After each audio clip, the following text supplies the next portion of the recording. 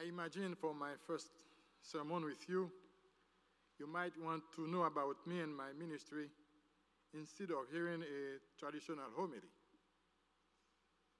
So my ministry in the church did not begin at my ordination, but it began with my baptism as a child. Since my childhood, I have served in the church as acolyte, chairman of the committee of acolyte, and chairman of the youth. I sing in the choir, and every Saturday, I cleaned the parish hall of my home church.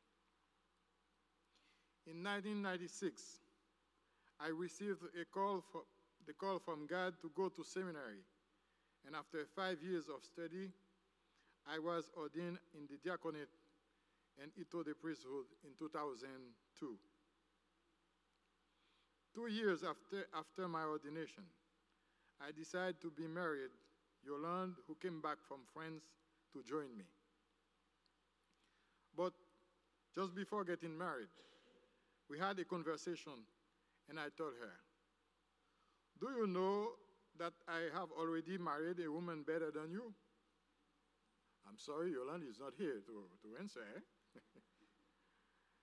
If you are jealous, angry of her, we will not be able to live for long together. That mysterious lady is the church. And Yolande said, yes. And I replied, okay then, let's go. After our first year of marriage, we had our first child, Osni, the one who looks like me. You see him, eh? And then came Yolwyn, the second one. So we want to stop there. You know, the young people, sometimes they are crazy, you know. But a funny surprise gave the Princess Sophie. Sophie is not here, she is going to Bible study. With all this, I believe I had two ministries to fulfill. As a priest, I have a sacred ministry in the church, but as a husband and father of family, I have also a family ministry, for God gave us 3 kids to educate, to take care, and to help become instruments of His peace and His love. During my ministry as priest, I have been priest in charge in 3 parishes. Since 2012, the Diocese of Haiti has experienced a leadership crisis due to pastoral and administrative misbehavior. That situation placed some priests in very uncomfortable position. Since 2015, my ministry as the priesthood has been an ordeal, almost beyond bearable. But my faith and my conviction did not fail. By the end of 2016, my family lived with a lot of challenges. On December 23rd, Yolande, my wife, had a complicated surgery. But 1 week later, Yolwyn, my daughter, presented a critical illness by bleeding. We were so concerned about her situation. I took her to a specialist who recommended we bring her for emergency surgery to US. On January 12, 2017, I brought her to New York, and on 14th, she had the surgery. Yolande, my wife, had not recovered yet, and I left her in Haiti with the 2 kids to take care and to send to school every day. 2 weeks after, I had to leave Yolwyn with a relative in New York because I had to go back to Haiti in order to take care of the other guys. 2 weeks later, I received a phone call from the doctor in New York asking me to go back quickly because the exam revealed a pathology. A pathology required a second surgery for Yolwyn. You can't imagine what kind of depression and anxiety this create, especially for Yolanda's mother, who could not assist her daughter. As soon as possible, I traveled back to New York, and on February 9, 2017, Yolwyn had the second surgery. And the prognosis from the doctors was much more complicated for Yolwyn's future. The medical recommendation was for her to have a follow-up exam every 3 or 6 months for the 5 next year. Unfortunately, I could not stay longer with her. After many considerations, the same relative agreed to watch and care for Yolwyn for a few months. But 6 months later, that person called me and asked me to come get her. So then, I had to make a difficult decision to bring the entire family join Yolwyn in September 2017. In order to keep the balance between both ministries, I request a leave of absence from the Diocese of Haiti. The illness of Yolwyn created a sort of shock for my ministries. But as St. Paul says, as we know in all things, God works for the good of those who love him. On March 2018, I met a good friend of mine. He's also a good friend of Father Tom. His name is Mike Lumpkin. He sent an email to Father Tom asking, "Can you lend a hand to a fine priest?" He tell me fine priest, but I don't know if I'm really a fine priest. "Would you be moved by the Spirit to reach out to my friend, Sonia, who is living near you?" And Father Tom replied, "How do you know Sonia, Mike? Have you worked with him, worshipped with him? And how can I contact him? I don't have a job for Sonia, but I can offer him and his family a parish family to love them, pray for them, and see what else God might bring about."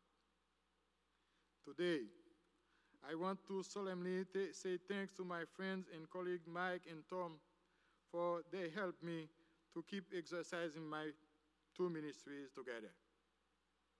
I want to thank with all my heart the vestry members of the Church of the Messiah, especially the Senior Warden for her friendship.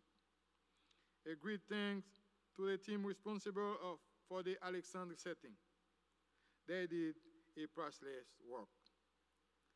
To each one of you who shared money, items, furniture for the house, I thank you so much. I thank the clergy for having me between them, Mother Tracy and Reverend Richard. Above all, thanks to the Messiah family for your love, your respect, and your encouragement. To each one his ministry, but to God the power to judge the performance. There is no ministry smaller than another. Those who clean the church have the same price than those who do pastoral care, will it is done with love. As St. Paul says, "If I have the gift of prophecy and know all mysteries and all knowledge, if I have all faith so to remove mountains, but if I don't have love, I am nothing." God gives ministry. It is to collaborate with him. And he gave some as apostles, others as prophets, others as evangelists, others as pastors and teachers, for the perfecting of the saints, for the work of the ministry and the building of the body of Christ. Although there are 5 terms in this enumeration, but the spiritual and social dynamics of the church require a multitude of ministries. If you remember, like me, at this last Sunday of Pentecost, where Father Tom said, "Thank you, thank you, thank you, thank you," it was the way to indicate so many ministries in that church. The gospel of today put the ministry of prophecy at the center of interest because John the Baptist was close the prophetic period of Israel and was considered as the last prophet in the traditional sense. John is the one who best describes the prophetic voice of the church. His ministry was to prepare the people to receive the Messiah. He preached the repentance, the change through the baptism. Repentance means a turning, a great change of direction. Repentance brings the freedom of heart, the forgiveness of sins, the mercy of God, and it should be done every single day of your life. John taught the practical way of repentance by exhorting everyone to fulfill his duty, to give good fruit that pleased God.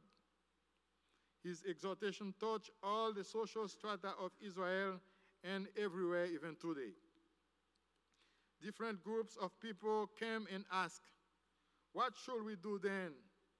The crowd asked, the teachers asked, the tax collectors asked, even the soldiers asked, "What should we do?" John answered respectively, "The man with two tunics should share with him who has none, and the one who has food should do the same. Don't collect any more than you are required to. Don't extort money and don't accuse people falsely. Be content with what you have. Be content with who you are, for who you are." But as church, what should we do more?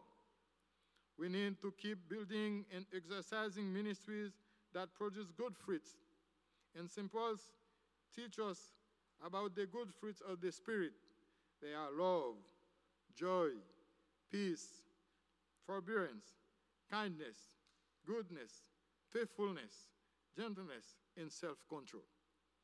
When we do something for the church, in the church, we do it for the glory of God, but we do have at least some benefits. May the peace of God, which transcends all understanding, will guide your hearts and your mind in Jesus Christ.